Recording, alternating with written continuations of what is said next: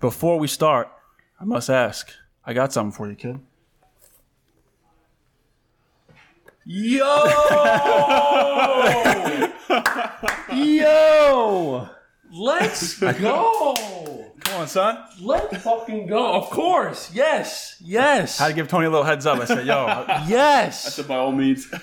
Wherever you guys are looking, But, Brother Cigar over here just asked me to be his groomsman. Oh, that is got the little custom band on it, baby. When are you Look getting at married? that. I When's don't the know if you date? can zoom in on that. November 19th, 2021. Less than a There you year, go. baby. Nice. There you go. Yo. We in there. Let's do it. Yo, that made the whole day right there, man. You had to do that right before we got an interview. Now Get you hyped up, baby. Now I'm all flustered. Like, I'm not going to be able to focus.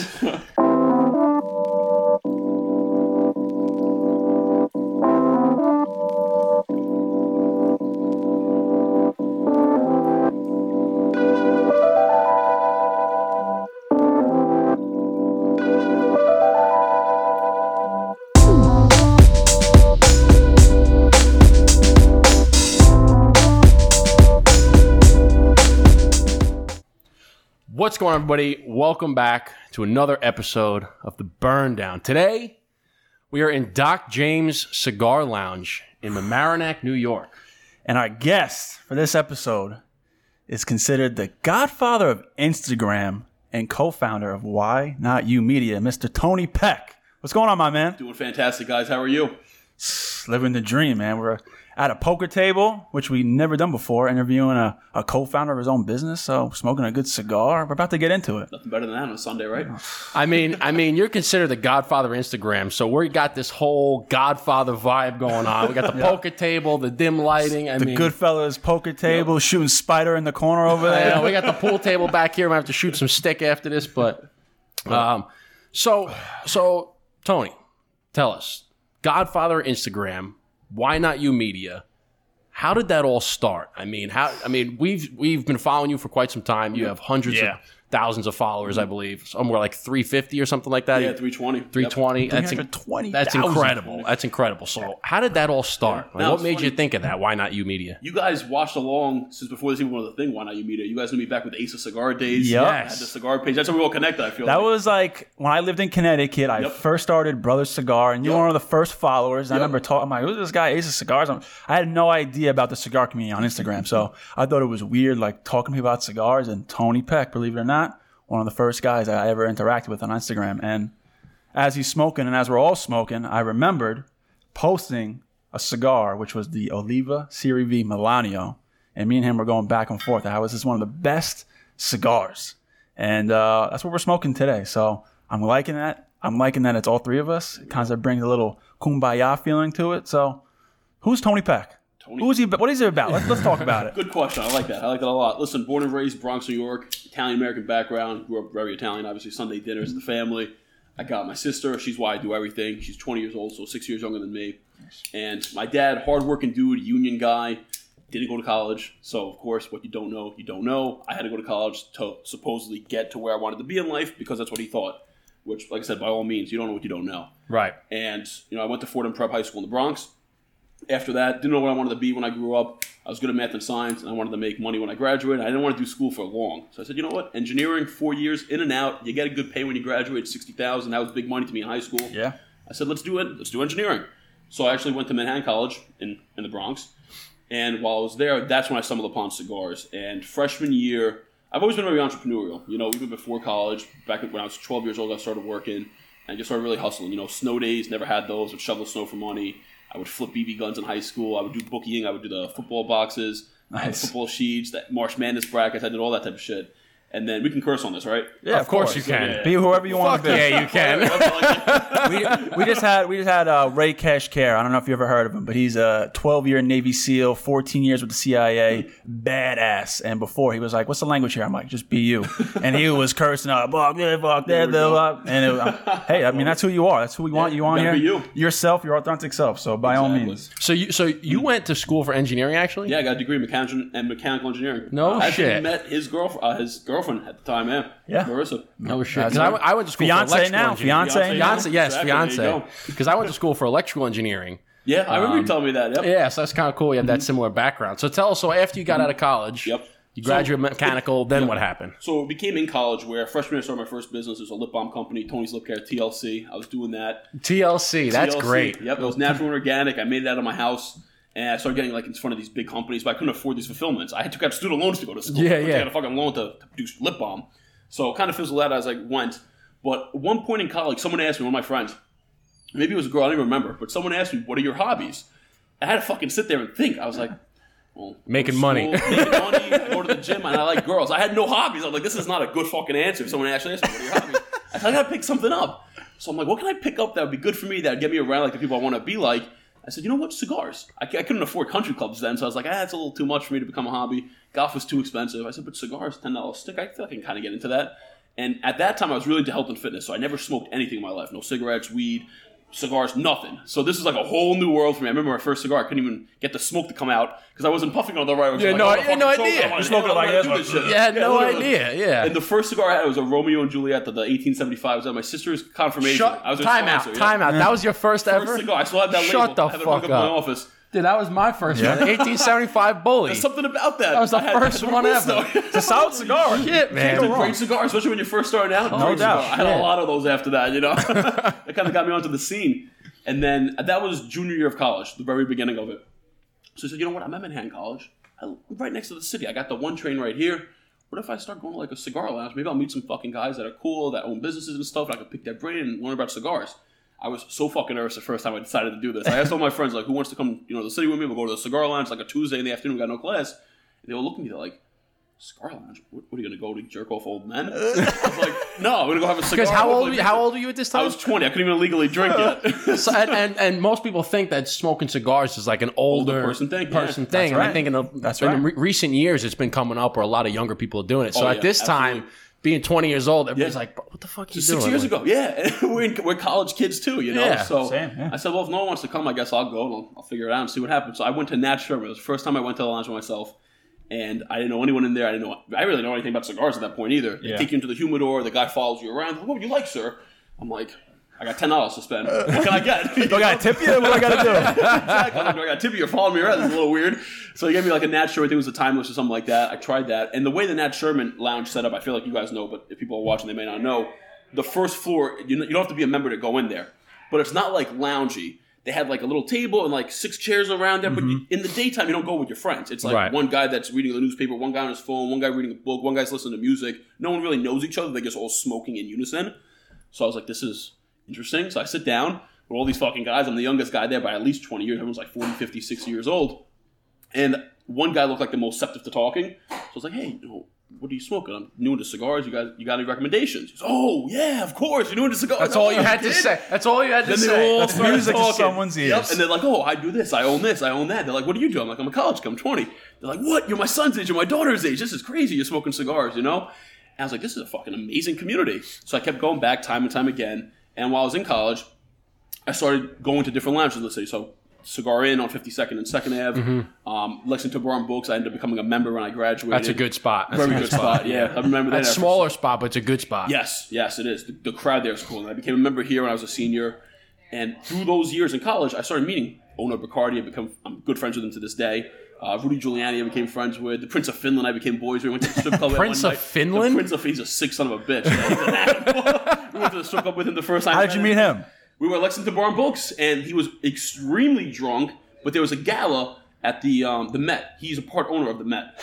Or the Guggenheim. He's a part owner of the Guggenheim. That's what it was. And there was a gala that they went to before then, that they went there for the after party, and I was there with my buddy PJ, and we didn't know who this guy was. But this guy was obnoxiously, belligerently drunk.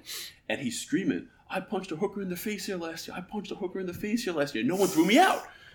And so me and my friend are like, who the fuck is this guy? Like, get this guy out of here. So he takes a liking to us because we're very standoffish to him. So he sits down, pours himself a drink, starts bullshitting with us, and then he just gets into him like, yeah, I'm actually the Prince of Finland. Like, get the fuck out of here. So you're just drunk. Fuck I'm like, you. who is this guy? Do you know? He goes, that's the Prince of Finland. I was like, what? I was like, this is crazy. So he really liked this a lot. He's like, well, what are you guys doing after this? I was like, we're going home. He goes, let's go to the strip club. So we ended up going to the strip club with him. We had an awesome time. Yeah, it was crazy. That's a story, and it's like when somebody say, "What did you do last night?" I went to a strip club with the Prince of Finland. Like nobody's gonna believe you. No, I know. Craziness. I was in shock for like a week after. I was like aftershock. I was like, I don't know if I want to go out after this. How much money were you spending that night? Nothing. He paid for everything. That's what I thought. That's what I thought. Probably paid in jewels. Yeah. I mean, Guys got worth like $200 million just in art. That's a good night. That's a good story. Very good night. Very fun night. And mind you, this was right when I graduated at this point, Prince of Finland story. But when I graduated, I said, you know what? I have the engineering degree now. That's my backup. I said, I really don't want to do this. I was an engineering intern while I was in school. So I went through the ropes and I learned and I saw, okay, this might not really be for me sitting behind a computer all day. I'm more personable. I said, worst case, I can try what I want to try. I'm young. I'm 22. Yeah. My backup is my engineering degree. I had money saved up. I did a bunch of odds and ends jobs while I was in school with the lip balm company and everything.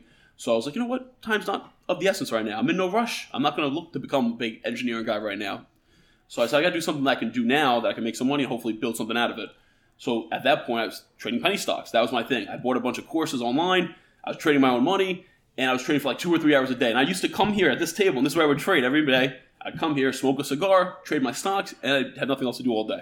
So I'm like, yeah, because most of that is in the morning. Yeah, right? it was an hour and a half in the morning, hour and a half in the afternoon. That was it. You're Yeah. done. Like in the daytime, it's dead. It's like baseline. You're doing the volatility at times. Yep. So I was like, I got to figure something out I could do during the day. I have so much time. I felt like a fucking bum almost, So I said, you know what? Let me start an Instagram page just in case I want to sell a trading course in the future. That's the whole premise of this. So I started my first account, Ace of Trading. That was the page. And at that point, I was just reposting motivational quotes, nice houses, nice cars. And I was just trying to put like motivational captions and tagging the pages. And then I started putting out me smoking cigars. I put like the cigar here with the nice, glass of scotch or whatever. Yeah. And started getting a good amount of traction. I was like, this isn't that difficult to do. I could do this with another page that I have all the fucking time in the world. Yeah. So I made a page, Ace of Cars. I like cars. Did that, started growing really quick. I think I had 10,000 followers in the first month. Because this is, 4 or 5 years ago. This is when the algorithm was really in your favor. Instagram, like 4 or 5 years ago, you could gain so many followers overnight. Organically and targeted. I mean, it was unbelievable. And like you said, it didn't really require a whole lot of work because all you had to do, if you had another page that was already successful, you could legit repost their viral photos on yours. And that's when you see, if you ever go to the Explore page, you see the same photo over and over and over again. Mm-hmm. It's because that photo went viral and everybody else was reposting. Yeah, I mean, pictures from 3-4 years ago I took, everyone, like, still to this day, get reposted from some odd cigar account. Yeah, I'm like, people still use this picture? What? Yeah. Mm-hmm. And I remember when I first started Brother Cigar, I texted Justin the same next day. I'm like, dude, I gained 300 followers in one day. He's like, yeah, dude, because he had like a couple thousand already. He had it for about almost a year. Oh, yeah, you were first. You came on the scene after. And I was like, man, this is so easy. And I look back, if you go scroll in the bottom, my pictures are not where nearly what they are today. They were garbage. Oh my God, editing. Now they're editing professional photographers now. Everything was terrible. Mm-hmm. And today, like, I put up a sick pic, and it's like it's hard to get like the traction that it used to be. But it's funny. It's funny. True. But because of that, like, you guys did well in the beginning too, because it was a niche page. And I realized that real quick where I was like, okay, I did the trading, very niche with the luxury motivation. Did the cars, very niche. So you know what? Then I made the cigar page, Ace of Cigar. That's when that came onto the scene. And I was just reposting pictures of me smoking cigars that were just like me in my scenario of smoking the cigar. That gained traction extremely quick. I think I had like 25,000 followers at one point.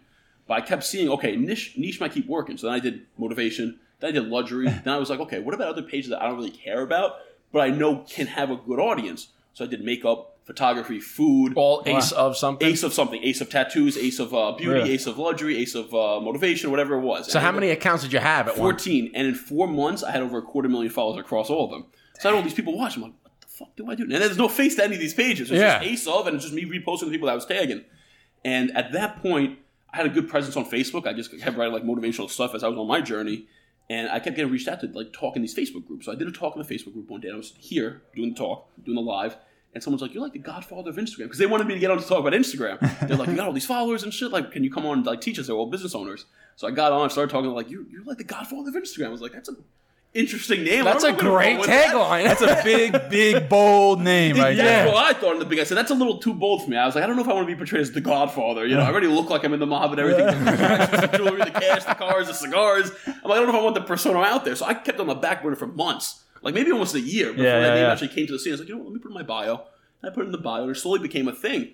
But what ended up happening was all these pages I had, people started reaching out to me. Like the beauty page, I made a killing on. That was like the best page. I don't know why, but all these people, like makeup artists for that page specifically, they'd reach out and say, "Hey, can you post my photo on your page?" Sure. They don't know it's a guy. They have no fucking. I'm like, sure. Yeah, give me $100. They're like, how much? In the beginning, it was like $3. Like, I didn't know what the fuck. I'm just posting one of your photos. Yeah. So I had packages, 1 for $3, 2 for $5, 5 for $10, whatever it was, and they would pay me for the photos. And then the other accounts started to get that traction too, like the car pages, photographers wanted me to post their stuff, and it started building that way. And I said, okay, maybe there's something here. I don't know. I'm not making a killing off of it, but I have an audience. Like, what can I do with this? And slowly over time, I just kept telling more and more people about it, and people started asking me, hey, can you grow my page? Sure, what you log in? They're like, how much? $50. I had no idea. Like, you don't know. Yeah, because to you it was easy stuff. It's just, okay, I got to get on there. I got to engage. I got to follow people. I got to post. You got to do hashtags. That's it. That was the target back then, and that's what I was doing. And then it slowly became into, hey, can you manage my page? Hey, can you do content? Hey, can you do ads? Can you do this? Can you do that? And that's how we kind of built the agency. But the way the agency started was, I kind of took a break with the Instagram stuff at one point. Like, I slowed down. I always stayed on Ace of Trading, my personal page. I eventually converted to Tony Peck. But at one point, I took a little null because I didn't know what I was doing with it. Got my real estate license. I was like, you know what? I always wanted to buy property. So I said, let me get my license now. I got time. So I got that. I built my own real estate page up in Westchester to get business. And what ended up happening was I didn't really get much business. But realtors started reaching out to me to teach them social media. So I started going to these brokerages just to talk about social media. I didn't charge anything. It was just like, hey, I'm a guy in the local area. I got a social presence. Like, this is what you should be doing and stuff. And this is super early stage. So I did that for about like 6 or 8 months. And then I was doing it with my best friend, PJ. And he got into med school at this point in time. He goes, well, I guess I'm going to med school. So there goes real estate. So that little team kiboshed. I said, well, I got to figure out what the fuck I'm going to do. Yeah. So I didn't know what I was going to do. So I talked to my other college roommate, Michael, who I grew up with as well. He lived around the block from me all my life, and we've been friends like the 6th grade. I was like, remember that construction company you worked for in college? You think, they're looking to hire? There was a company in Yonkers. So they said, yeah, sure. So I went over, I did an interview, and I said, listen, I'll help you guys with social media. I just want to learn how to, like, pretty much build a house from scratch. If I buy property to flip, I just want the knowledge to do it. I'm here to learn. And they're like, and you can do the social? I said, 100%, I'll take over the social, no problem. Took over their social, and I started working as a project manager. Then I started networking heavily in the cigar lounges. I ended up getting them contracts in the city to do work for these developers. So then I started managing these sites in the city because I was at these cigar lounges. It was crazy. And while I was there, I just kept pushing on my personal page. I'd post motivational quotes. I'd show the journey. I'd be home reading, smoking a cigar. So everything kept coming back to the personal. Everything kept coming back trading. to the Ace of Trading. Tony Peck at this point. Yeah, I changed it to Tony Peck at that point. How much time are you spending? Like every day, all day. Always on the phone. Even when I was on the job sites, always on my phone doing the Instagram stuff. Like, well, because at this point, this is your full time. You don't have a full time job. Like this is the full time job. Exactly. Yeah. Well, when I was doing all 14 accounts, it took me. I was on the phone about 14 to 16 hours a day, and I would post on every account once a day. All 14 accounts. So it's pretty much like an hour for each account that you're on there. Yeah. Captions, hashtag, I'd follow right after I post. You got to tag the 20 accounts you want to tag. Sometimes you forget off the top of your head. You got to go look. Like the Ace of Cigars, I tag you guys every single time. Yeah. I did that on every single fucking page. All 14 pages. It's such a pain in the So ass. did you ever get like burnt out at that point? No, not really. I just didn't see anything happening, and that's when it kind of took like a little bit of a null, and I only focused on the pages I enjoyed. So I focused on my page, the cigar page, the car page, motivation page, luxury page, and I hired 3 of my buddies. So my other current business partner, Fran, we called one of the aces. That's what we called each other. I had him and 2 girls. So they split the rest of the accounts that I want to do. It was like 8 of them, 8 of the accounts. Any revenue they bring in, they get 50% of. I was like, just, take care of the page, send out DMs. Any business you close, we'll split it. I'll unfollow, you follow, and we'll call it a day. So that's what I started doing. And then that's when I was on construction, where I kind of took a little bit of a no, just because I didn't see what was happening. And then I sat down here, December of 2017, going into the new year of 2018. And I was with this kid, Sandro, and he's like, you know what? You know a lot of people our age that are young, that are entrepreneurial. Why don't you host like a little networking group? And I was like, you know what? That's not a bad idea. So in the new year, 2018, I put together this thing called Diamond Networking Group, and every Wednesday night we'd meet here, and we'd just interact, hopefully pass business to each other, or at least be around the guys with like-minded. Sure. Because it's difficult to find people that are young, that are on the right path, that are doing what they want to do. So that was like the little hub here. So you would just find different professions? It was just people that I already knew, because I have a large presence. So in college, I had the company freshman year, so I was known as like the entrepreneur at Manhattan College. So a lot of people that did want to talk about business would just come up to me in the bar and talk. So I became friends with them. And then through the page, I was just connecting with people. Like people DM me, I would just have conversations. There was better relationships, man. It wasn't like, okay, they send me a DM, just leave it alone. This is cool. It would be, hey, where are you from? What do you do? Blah, blah, blah, this and the sort. And then people locally started seeing that. So did you bring people... Like when you said you had this diamond networking company, did you bring just random people that wanted to attend, or you had like a group and you guys would come here, and would you network between the people here, or would you talk about how to... It was networking. It was people that I knew. So I knew everyone that came, and I was hoping they'd bring new people for me to meet, but people that were coming, they didn't know each other. So it was great for them. So you were kind of just like the host to say, "Hey, listen." Correct. Like you were the common denominator between everybody. Exactly. Come, let's have a cigar. Let's network. Maybe you guys get some business. At least at the minimum, you guys have connections this way. And people started coming. And I did it for 3 months, every Wednesday night. But I think at the end, I had about 50 people come in. Not every day, but over the 3 months. But there was only 3 people that kept coming back and forth. So it was me and my 2 partners now, Mike and Fran, where I said, listen, let's just shut the doors and let's come up with a business idea. So that's what we did. We sat down here. Then we just took every Wednesday night. We'd meet up here and we'd come up with, what can we start? What can we start? What can we start? We had no fucking idea. All I had was this personal brand, Tony Peck, at this point. I had about maybe 25 to 30,000 followers at this point in time, which was a lot back then. Oh yeah, and it's still a lot now. It's a lot now. You're right. I mean, once you get over the 10K mark, it's like now you have to swipe up. That's where the work really starts. That's when you get the swipe up. That was big. Because now, if you have a website or if you have anything that you want to sell podcast, swipe up for the full podcast, all that stuff. So. Exactly. So we were coming up here with these ideas, and the common denominator between 3 of us, we wanted to help people. And I go to a lot of these different conferences and these business events, and I'm sure you guys have seen it too before, where you go to these events and all they do is sell from the stage. It's not genuine anymore where you pay for the ticket and you just learn. You pay for the ticket and then every speaker that gets on there is selling something to you every single time.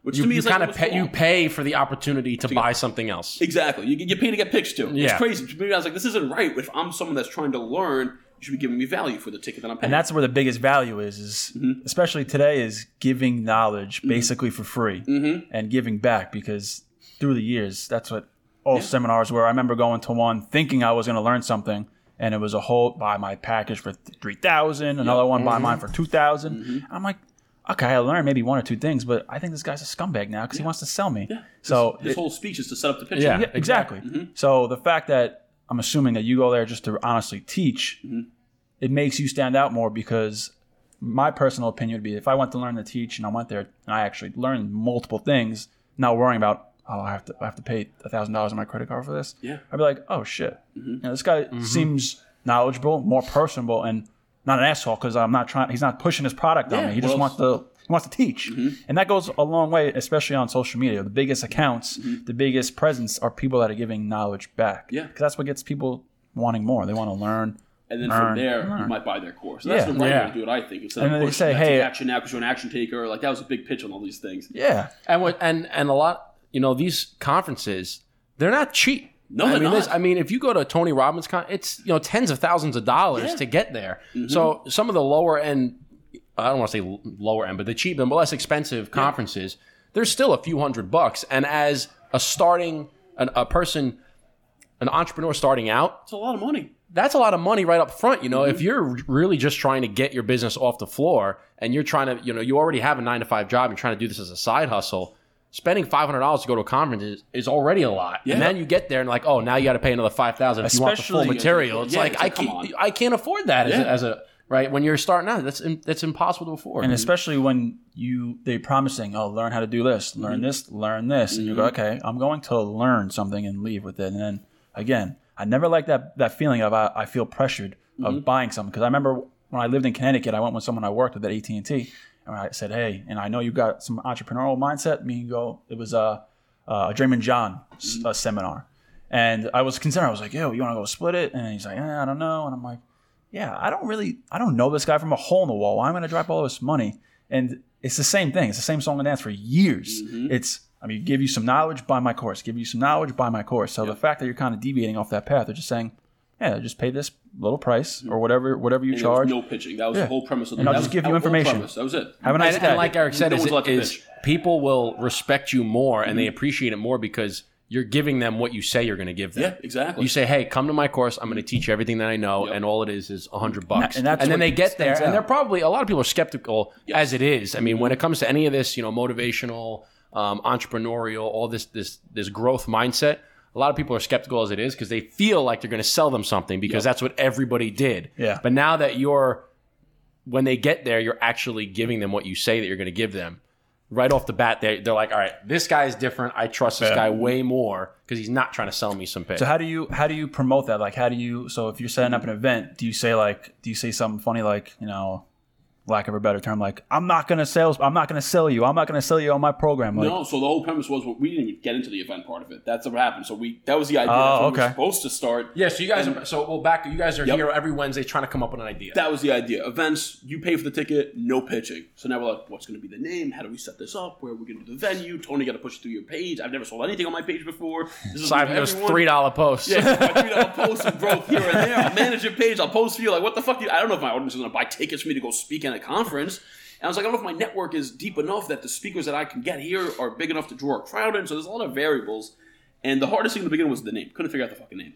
That's always the hardest thing. The name and the logo is always the hardest. I mean, we kind of in that boat right now, thinking we're coming out with our own cigar soon. It's the same thing. It's just like name and logo, like the cigar, the blending, all that stuff. You can put the name and the logo. Yeah, because once it's out there, you're like, I really don't want to change it. Once it's there, you establish it, you're pushing it, then you want to change. It's a whole and it could be thing. anything. Yeah. It could be anything. I mean, they even come up with the name for the Burn Down. We came up with the name Burn Down because I said, hey, I like acronyms. I like you see the name and it actually means something. So miraculously, I have Brother Cigar. He has Dapper Cigar. So I was like, BDP. I'm like, all right, what can we do with B? And we're like, all right, burn.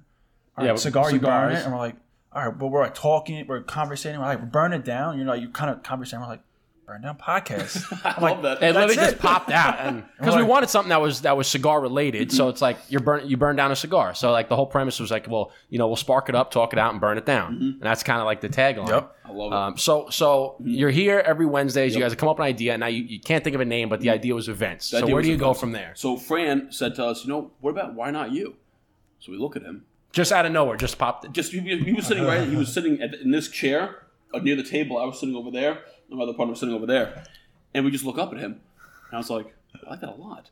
I said, yeah, my mother always just told me, like, why not you? Like, why can't you be who you want to be? Why can't you achieve, whatever you want to achieve? And I said, you know what? I feel like the top people in the world, that's the mentality you have to have is why not you? Why can't you do it? What's your why? Yeah, what's the reasoning you can't? Exactly. So I said, that's a fantastic name for the event because remember, this is events, positivity, mindset. Why not you? That'll be the mentality.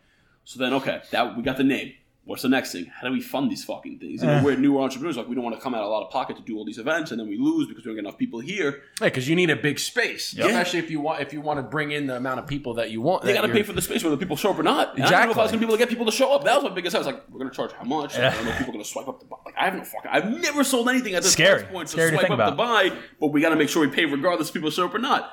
So Fran was like, you know what?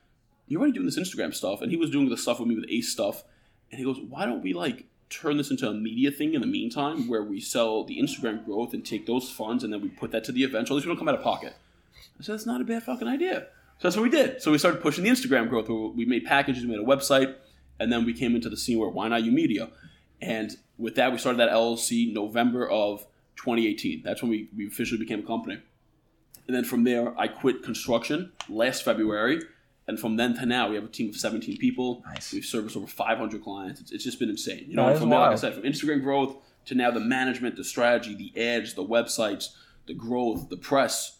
It made so many different services that we can offer now just because people wanted them, they needed them. I made connections. How can we get this done? We just built the team out. That's great. And it's been something else. Like I said, it stumbled upon me almost accidentally, but I've been on Instagram for so long pushing something. That was like, where am I going to find my lane to actually get into doing something? But that's what's cool because you kept chipping away. You kept chipping away. This wasn't working out. This wasn't working out. I don't like this idea, but you kept going at it. You kept going at it. And that's what we always say. Like, the hardest part is really just doing it. Yeah. Like, the fact that you set up a weekly meeting, you said, I don't like this idea. Let me go after it. I don't like it. You just kept going at it. And then something sprouted, and now it's why you're not media. The most successful people, whether they're the best or not, they're just the most consistent.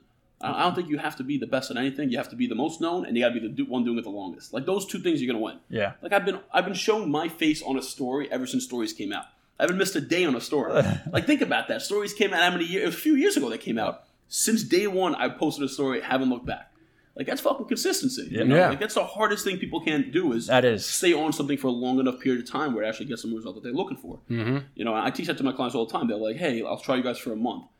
It's not worth trying. That's not what. That's not what it's about. If you're going to try me for a month, I don't need the money. Save your money. Wait to come to me when you're going to do it. I'm not going to lock you in, but wait to come to me when you're ready, willing, and able to think about doing this for 6 or 12 months. I said because 1 month's you're not going to get anything out of it. Yeah. It took me 5 years to be sitting in front of you. I said for you to think it's going to take 1 month for you to drum up business just because you have a background. I said you may have an offline brand that means nothing online. no one knows you yet online. Yeah. You got to build it up online. So that's a hard thing that I see. We're talking to clients now because they're older and they may be established doing it for 15, 20, 25 years.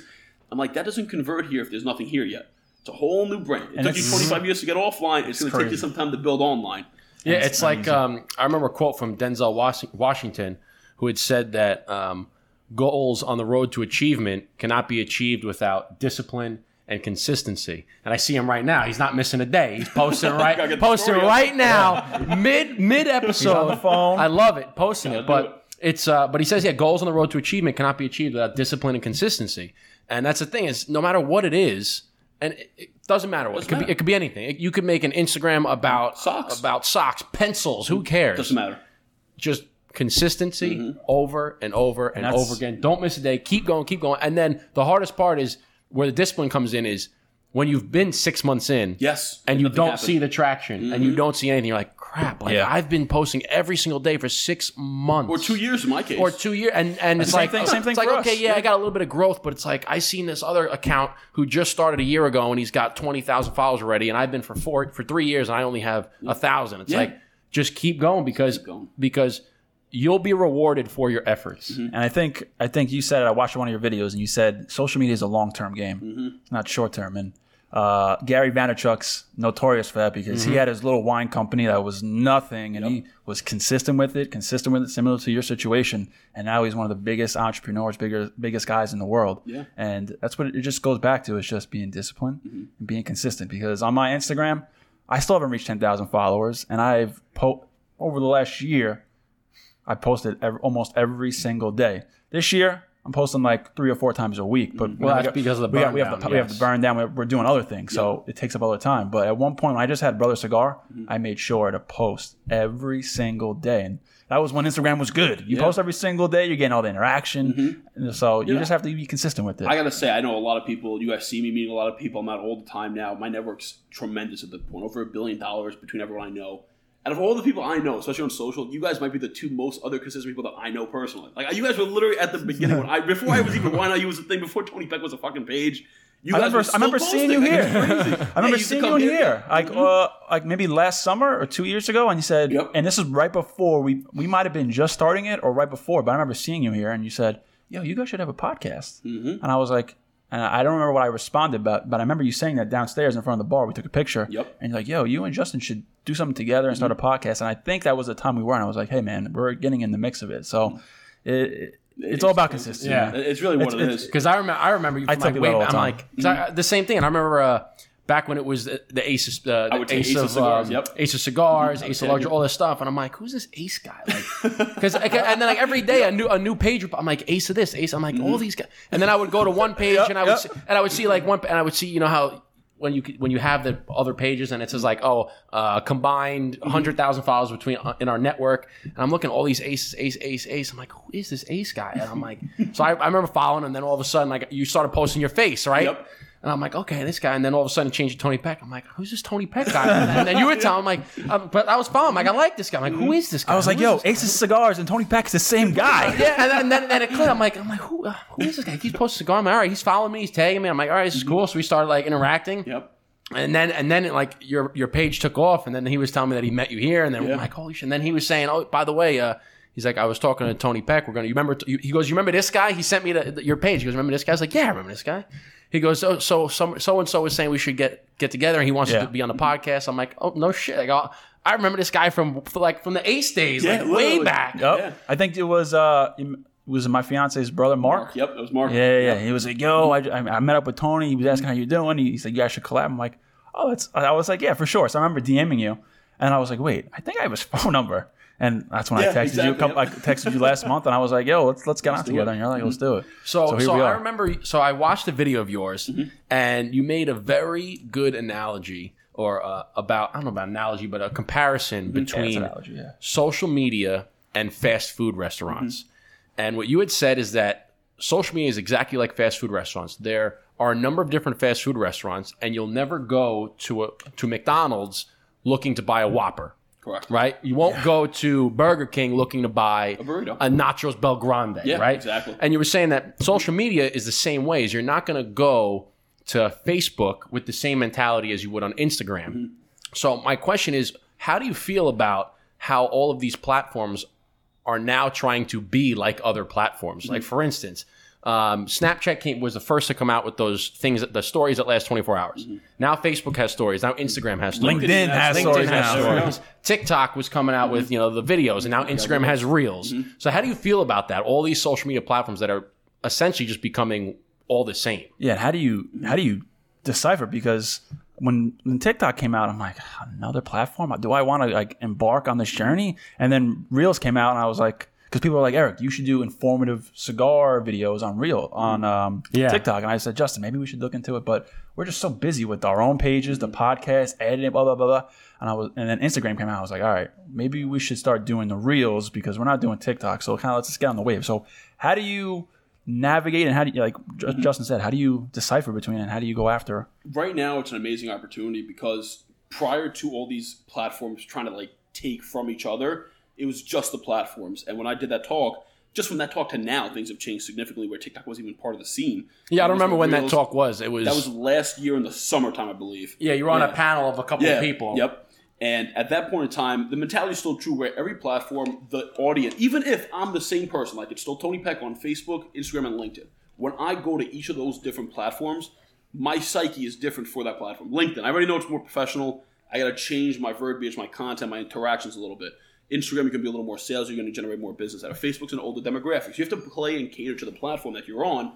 But now, because all these platforms are like, I don't want to get devoured by one of these. I need to adapt and take whatever I see that's doing well.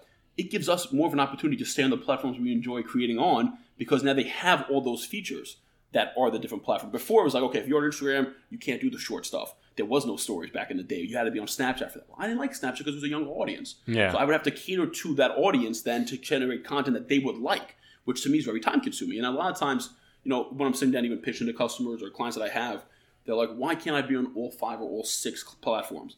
And I said, it's the same mentality of, you only have so much time in a day.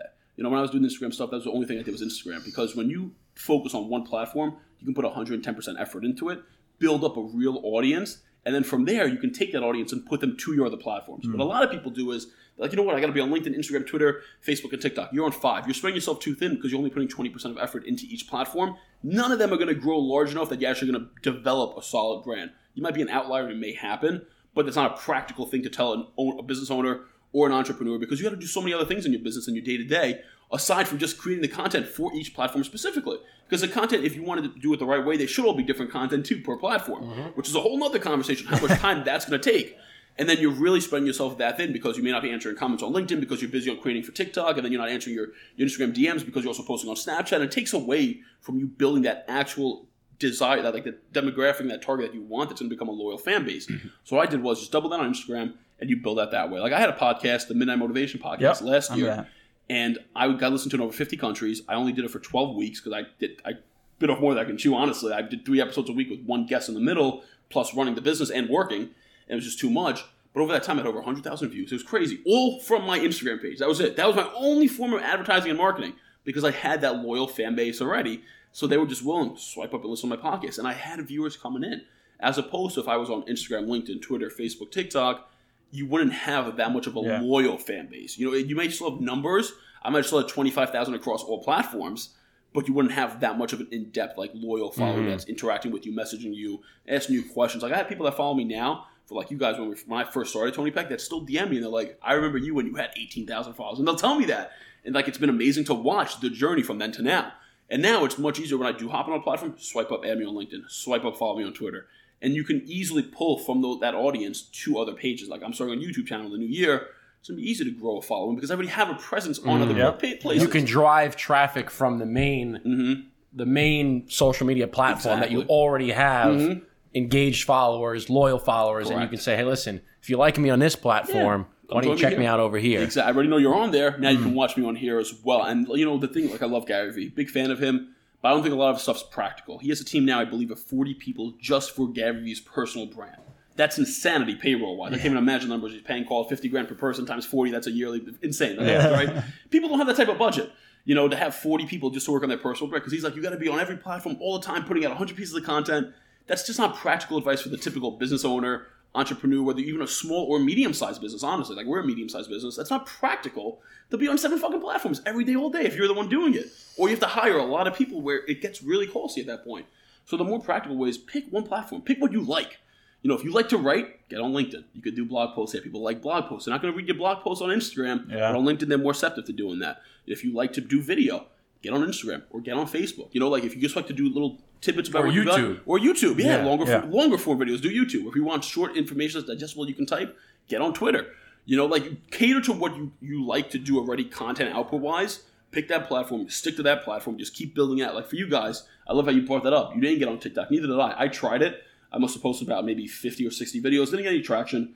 I said, I'm spending enough fucking time doing this. I'm capping this. Reels came out. Now I'm on Reels. Because I'm already on the platform. Yeah. And I've been doing cigar reviews on Reels. Yep. I've seen that. And they've been great. Yeah. And that stuff like that, it's okay. Now the platforms are adjusting for us, which gives us more opportunity. We don't have to jump to a new platform because that platform is something that is gaining more attention. It's okay. Stay where you are. Your audience is there. You integrate and take advantage of the new features because typically on any of these platforms, the new features, they're going to give you more reach because you're using that new feature for them. The app wants you to use all the new shit that they're putting in there. So when you use it, they reward you.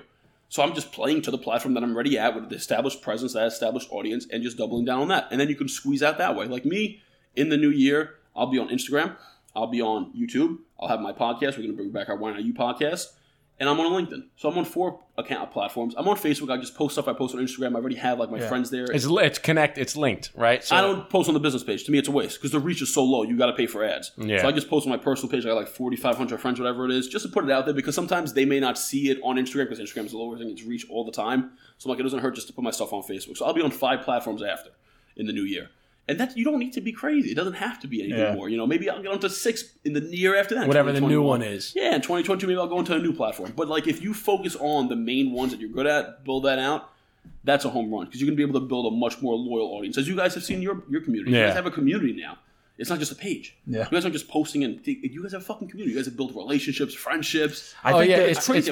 It's wild how it's crazy to think of where we started. Like we said before, we even started filming. As anybody that's watching or listening, they know that our first episode was just Eric and I with a camera, no microphones, no furniture, nothing. It was no lighting, nothing. It was, and I look back at it now, and our chemistry was so awful. And it's actually one of the most viewed videos. I know it was so awful, but it's crazy that now that we have people that send us, gifts from Vancouver to London to India to it's wild. China. I move people all over the place. There's people that like really truly enjoy us, which is weird because we're just average. We're just average Joes. Just guys that for me to grasp. We're just 2 guys that smoke cigars and then bullshit. But and we get some packages that are like, we got one package and it was a box of just stuff, and then we had individual cards. They written stuff out about us, like, hey, and I'm like, awesome. Shit, I'm like, what the hell? And I think the biggest misconception on Instagram is that it's all about the followers and it's all about all the comments and the likes, which I completely disagree. It's all about the engagement and interacting with every single comment, interacting with every single message. Because Justin and I'm sure you do the same thing. I think I learned it from Gary Vee. There's a YouTube channel called Minority Mindset, I think. And he said, respond to every comment, respond to every DM, and just build that. And I know people's first and last names. I know some people's like background, their family, just from DMing them. I've never met them in my life. Yeah. So when I do meet them in person, it's like, I know them. It's like, oh, hey, what's up? And I think that's how we built our following, is just interacting. Because people will send me bizarre stuff. And like people even reaction to my story, they'll like throw the heart face like reaction on the story, and I say, hey, thanks. I won't say say much, but it's an interaction. Or even just double tap and like it, just like when they respond, because you can double tap the reaction to say that you like it, like just anything. The biggest thing is the interaction, because it's a social media. You're interacting with people. I say it all the time. It's a community. People forget that it's social. You have to be social. Because people say, like, I hear it all the time, oh, Tony, you have 320,000 followers. Why do you only get 2,000 likes? Only 2,000 likes. You imagine standing in a room of 2,000 fucking people? Yeah. It's fucking terrifying. No. I said, that's 2,000 individual people that are choosing to like my shit.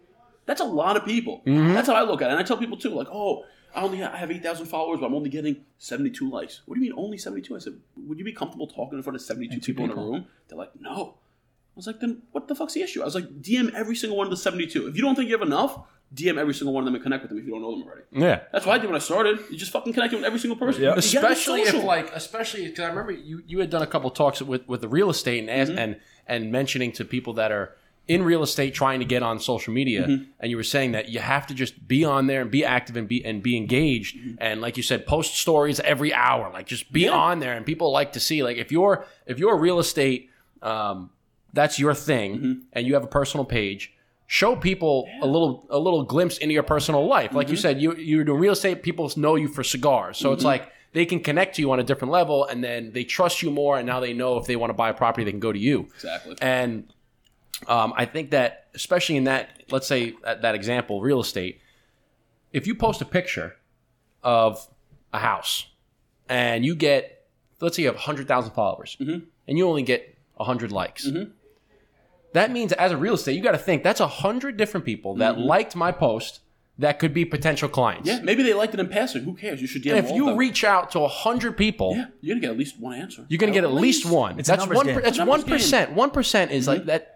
At least one. And if you get one, you sell it, boom, there's your commission for the You know month. how we first started getting clients? I didn't even when we had Why Not You Media, my network is nowhere near where it was now because I wasn't full time. I was still in the construction and stuff. Now my network's insane, but then it wasn't like where it is now. I had DM all day long. I would stay in my office. I would stay here.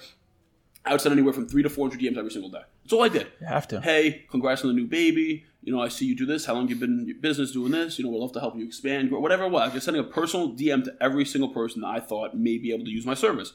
A few people answered. They weren't interested again on a call. They go to the next one, you know? Then they get on a call. Then you close them. I started, all my clients that I closed in the beginning, I never knew them personally. They were in different states. I never met them. You know, it was just me reaching out and then following up. That's another huge thing, too. Yes. If you're in business on social media and you want to generate business, people think that one touch is going to close a sale. You know how many times it's taken me over a year? Like I have clients now that have been with me or I've been talking to for over a year. I got a call yesterday from this is a funny story. You guys appreciate this. Last year, we went Christmas shopping for my clients. Went to the liquor store to buy a bunch of liquor. And I was in Throgs Neck and there was a little pop-up table. And there was this guy, Joe, there. And he was selling, it was like a nice blue bottle. It looked really cool. And it was called Blue, B-L-E-U liquor. And it was a tequila and vodka mix or something like that. It was like two types of liquor mixed into one. I was like, this is fucking exotic. You want to try it? I was like, you know what, fuck it, I'll try it out. I tried it. I was like, this is really smooth. And I was like, so how do you guys get started? You guys have like a social presence? We just started bullshitting. He goes, yeah, you know, we started this company a year and a half ago. We're in a few stores. We're just trying to get a name out there. So I gave him a few tips. So you know what? I want to support the business. Give me like 4 of your bottles. I'll keep like 2 for me and I'll give 2 to the clients. They're like, thank you so much, man. I was like, take down my number. If you guys need help with the social, let me know. He just called me literally yesterday. And this was a year ago you met him. This is last December. I was in the store buying Christmas gifts for my clients. And you hadn't talked to him since then? No, I follow up every month. Hey, how's everything going? Whole business is well. And there was no response? No, there is. Oh, yeah, all's good. You know, still no. It's all about being on top of the brain. Like the small talk kind of stuff. Exactly. Hey, how's everything going? How's the business been? Yeah, everything's going good. We got this going on. Cool. Calls me yesterday.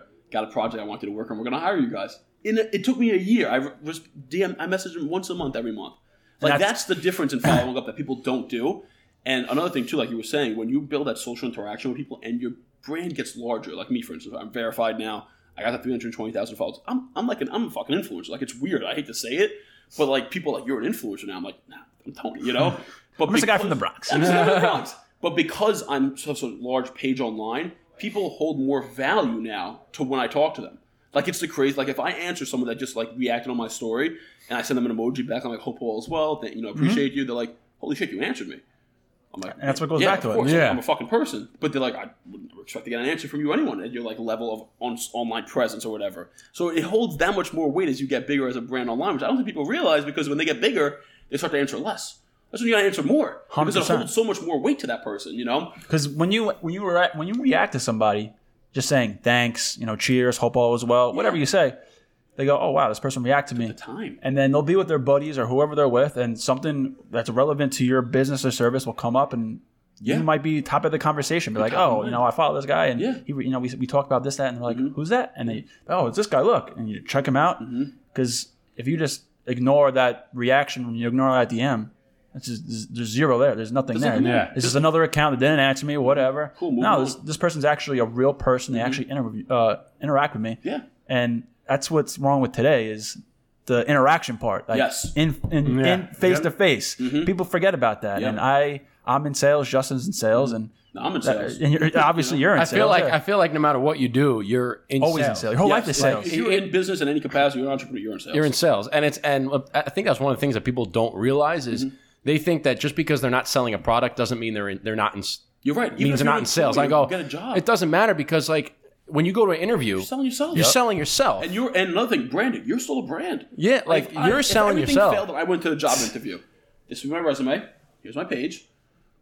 Want to hire me? Like I already have my brand. You have a brand, even if you're going to work somewhere. If you have a brand, let's say you want to work for a food company, do their marketing, but you have a food blog account with 30,000 followers. You know how much more likely you are to get the job than the next Joe Schmo who doesn't even have a social page. It's all about having the edge. And it's funny, saying that you yourself, Eric, Justin, Tony, you, the person, is a brand. And I remember going on interviews, and one of my responses to multiple questions was, well, they're not Eric Josephson. They might be this, they might be that, but they're not Eric Josephson. And people are always like, oh, okay, all right, yeah. And I'm like, Eric Josephson brings X, Y, and Z.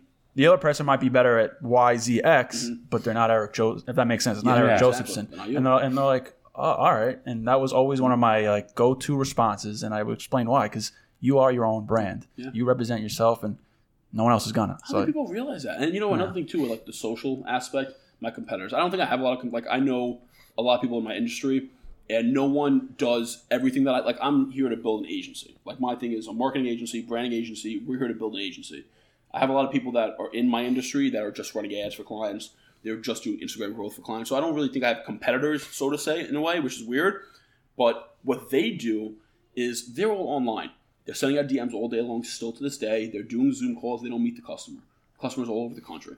They never interact with them. There's no personal interaction. Me, well, my customer, I'm seeing them once a month. I'm showing up, grabbing a cigar, let's go out to dinner. I treat my business like a hedge fund. And I think with the online stuff, people are like, this is an easy way for me to drum up business without ever leaving my home. And they stick to that. But if you take the online and mix it with the offline, that's how you're really going to build a brand and a business that's going to keep you long term. Because at the end of the day, like the pandemic, we blew up during the pandemic. I had 6 employees before, and now we have a team of 17. During the pandemic, we hired all these people. Yeah. Because I stayed in touch with all my clients prior, and during the pandemic, no one left us because there was a relationship there. They're getting Christmas. Like there's gifts going on. There's phone calls. I'll help pick up your kid from school. I babysat before for them. Like there's a relationship that I know my other competitors, they're not doing that because it's just quick sale, quick sale, quick sale. You leave. I'll just fill you up with someone else anyway. It doesn't make a difference to me or not. And then once adversity hits like a pandemic, those are the quickest people to drop off because there's no like, okay, these are my costs. I'm spending $2,000 a month on this guy. I don't really know him. Let me cut the costs. Maybe I'll get back into it later on if I want to. But with us, it's like, okay, I know Tony. You're not just paying a company, you're paying Tony. Like it's Tony. Right. Tony's feeding his sister. Like when you tie all that personal stuff together, that's where you're going to get more success. But I think a lot of times now people want to play to, it's easy to be online all the time. Let's only stick to online. You got to do both. You got to be on your phone and in person all the time. Yeah. Like I'm doing meetings all day long and I'm on my phone all day long. You got to do it both. If you're not doing both, you're missing one aspect that's important to grow that business long term. Absolutely. And it's like you said, when you mix in both, because you can be online and let's say you're not doing the offline, but you're online and you'll grow at a certain rate. But if you make connections with people and you take them offline, or like you said, you're just responding and you're building a relationship, then yes, it could be online that you build a relationship in the DM, but that person might go offline and he might be sitting in the lounge, like for us with a cigar lounge, right? Or whatever it is, you have a relationship with somebody that you just met on Instagram. They like you, say, hey, what's going on? You build a relationship. What are your favorite cigars? Blah, blah, blah. They check out your podcast. They like your podcast. Maybe you mention them on the podcast and they're like, holy shit, they mentioned me. Yes. And then now they're sitting in the lounge offline, hanging out with their buddies. Yep. And they're like, yo, you got to check out this podcast. I just followed them. They mentioned me. They pull up their phone, check out the episode. They show it. It verifies that they're telling the truth. Literally. And then now you got 1, 2, 3, 4, 5 guys that they're sitting with. All go and check it out. I DM and people all you did was the make time. a connection, one person. All it is. I DM people all the time. If we mention somebody, Rookie mistake right there, my friend. Did it fall on me or no? Did not fall on yeah, you. your finger kind of hit it, but it wasn't as dramatic as a rookie as move. dramatic. You get a pass, I think. He noticed it. He noticed it. And I did it too. I tried to see how quickly I picked it. I was like, wait, No one's going to notice it. no one's going to notice the leftovers. Pulls out a little vacuum. Get the brush real quick and brush it over. But what was I going to say? Oh, so two things I wanted to ask. But since Justin just mentioned it, when we talk on our podcast and we bring up a business or we bring up somebody, It had nothing to do with our episode. Like, we'll say, oh, by the way, we saw Tony Peck the other day and we talked about X, Y, and Z and we talked about this. And then I might DM you or whoever it is and send you our YouTube episode and say, hey, Tony, by the way, 46 minutes and 32 seconds, we shouted you out. Just wanted to let you know. And people will respond and say, oh, that's awesome, and post it, or some people won't respond at all. But it's just the fact of just, again, engaging and just saying, hey, we appreciated what you said or whatever. And it's another level of just building relatability and engagement. People get discouraged when no one answers, though. I think that's the biggest thing. Come on, man. Even in sales, people get discouraged when they hear no's. I'm like, bro, one more no means I'm closer to one more yes. Exactly. It's funny because I had said that we had did an interview about with John Starks a couple episodes ago, and we had talked about how shooters shoot, right? And we were talking about basketball. Obviously, I was a basketball player, so we're always talking about basketball. And we're talking about shooters shoot, and I say it's the same analogy right here with sales is everybody hears a no and they get discouraged. It's like, listen, one no means you're that much closer to a yes. And it's like, play the percentages. Like if you're a shooter, right, and you shoot 30% or 35%, 40%, whatever it is, every miss, if you miss 4 in a row, that means if you were to take 10 shots and you're a 40% shooter, that means out of the next 6 shots, you're going to hit 4 of them. Yeah, you're right. And then you'll have 4 for 10 and you'll be a 40% shooter. So it's like every miss means that the next one is going in. I miss again, guess what? The next 2 are going in. I miss 5 in a row, I'm going to be on fire the next half. Like, people don't realize that. They take no, and they're like, nope, that's it, I'm done. My relatable story is my first year out of college, I used to go door knocking. Rain, sleet, not even cold calling. I was cold knocking. I was showing up at your door in the snow, in the rain, in the freezing, and I would get so discouraged in the beginning because I thought it was all about personality. Hey, what's up? Look at me. I'm at your front. And then like you see that YouTube video of the guy selling the cleaner.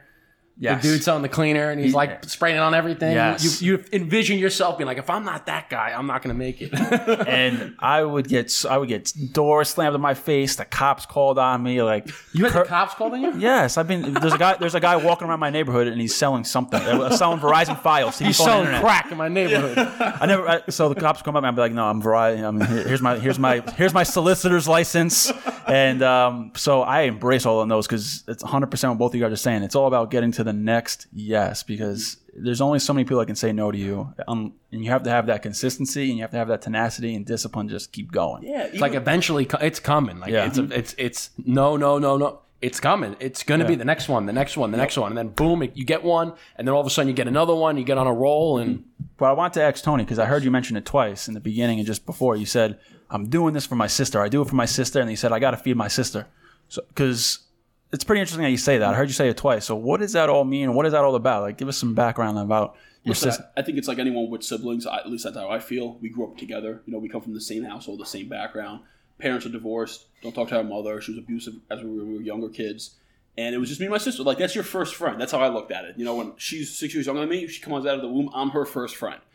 And I kind of took that to heart when I was younger. Always like trying to be the bigger role model. Like, this is what you need to look for in a guy. Like, this is how people should treat you. This is how people should act towards you, just like leading the right path for her. And we've become just so close that I just feel like a responsibility to her that everything that I can obtain is to show you, like, you can do anything you want to. Why not you? Why not you? Because if I can do it, we came from the same background, why can't you? And now she's going to law school. She's applying next year, and all thanks to me because I was able to pay for, the classes the last semester and stuff and help her with the books and get into the LSAT classes and stuff. And then she doesn't have to worry about working in school because she works for us now. She works from home, on her phone, doing the account management for us. She's one of our employees, which is awesome. She just became an employee during the pandemic. And now she has the time and the freedom to work and study and not have to stress about, I got to go into work, I can't study during these times. And she gets really chronic migraines, my sister. She blacks out. She's lost her color vision before. Wow. So she has all these medical things that I think stem from my father's side. My grandmother had a lot of medical issues too. And just to be able to know that everything I do, I have that why. That's the stuff that pushes people out. That's what pushes you out in the morning when you don't want to do stuff. I think a lot of times is people want certain things, but they're temporary things. Like, I want the Lamborghini, which I do. But that's not going to get me up when I really don't feel like it. Like, that's that's going to get me up most of the time, the majority of my days. It's a luxury. It's not a I want the car. I want necessity, the car. I want the watch. You get the watch. Cool. What's the next? I want the car. You get the car. What's the next thing?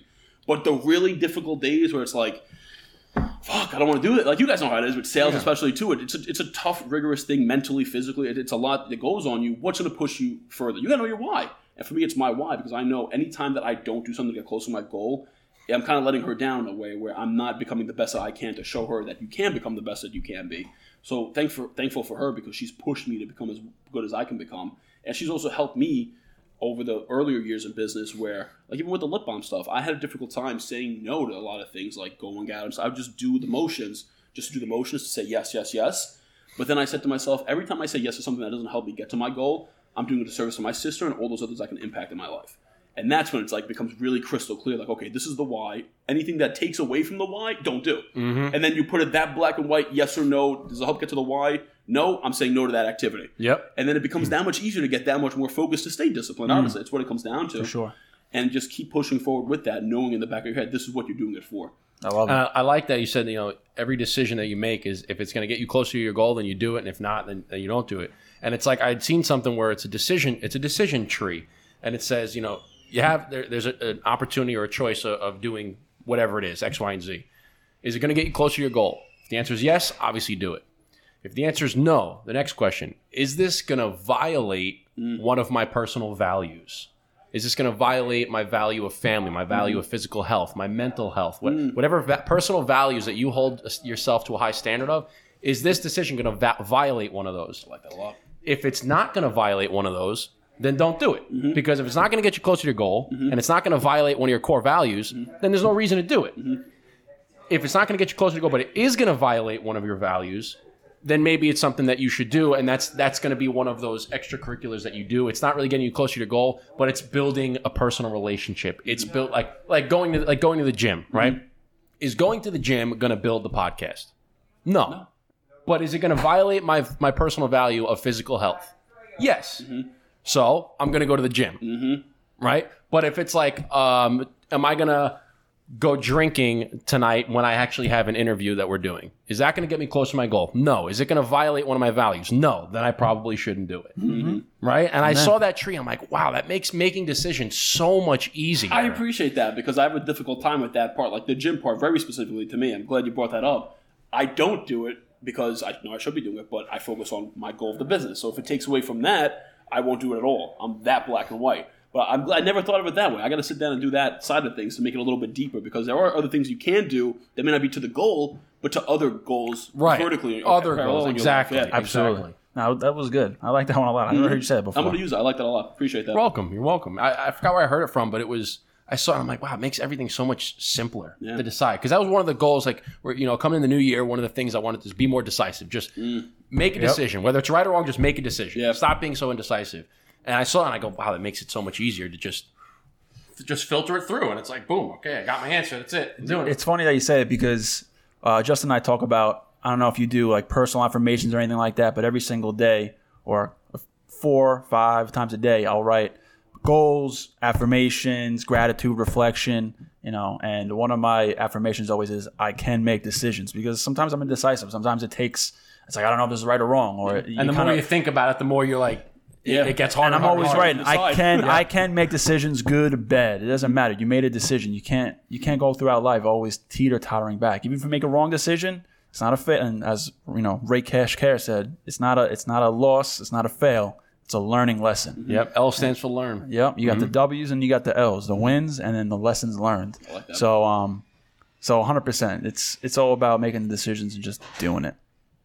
So, dude, I love it. So we're actually we're a little bit over an hour here. Oh, wow. So we're coming up to, and we could sit here all day, and I would love to sit here all day. I like these in-person interviews because when we're just doing like if we're doing an interview via Zoom or if we're doing our own podcast, we got the clock or whatever so we can gauge. Mm-hmm. When we're doing this, I don't really know when we started and when we're just in conversation. So these are always and like I said, we can go on and on and on, but I don't know if we could have an hour and a half, 2 hour interview. Too much editing. That's true. But we want to give you the floor is yours now to promote your brand, to plug your company, where people can find you on Instagram, on Facebook, wherever it is, your website. The floor is yours to drop all the red carpet is all yours, Mr. Tony Peck. All you gotta do to find me, go to Instagram at TonyPeck _TONYPC_. Anyone that reaches out, DM me. You got any questions about cigars, business, mindset, social media, whatever it is, I'll answer you at some point. I get a lot of DMs, but I do get through all my DMs. So shoot me a DM. More than happy to connect anyone that's listening. And that's it. What I'm not here to sell. do we got to do to get a referral from Tony Peck to the Burn Down for cigar questions? What do we got to do for that? You got cigar questions? Bring them over to the Burn Down. Oh, I can answer your questions, but you want to know who really can answer your questions? Go to the Burn Down, guys. Absolutely, of course. Well, listen, Tony, it's been a pleasure. We've had a blast talking with you, and thank you so much for your time to come on the Burn Down. Like Tony had said, everybody just follow him at Tony Peck _. It's TonyPC_. But until then. Until next time. Follow the Dapper Cigar. Follow the Brothers Cigar. Burn Down Podcast. Burn Down Academy.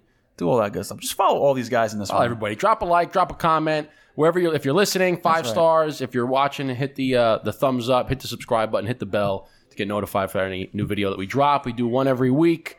We do a couple other ones for the Burn Down Academy throughout the week. We don't got a glass, but I'll give you. We'll go get a little fist pound pounds here. Yeah, come on. Fist pound going. But thanks again, Tony, and salute and cheers to you, my friend. Thank you.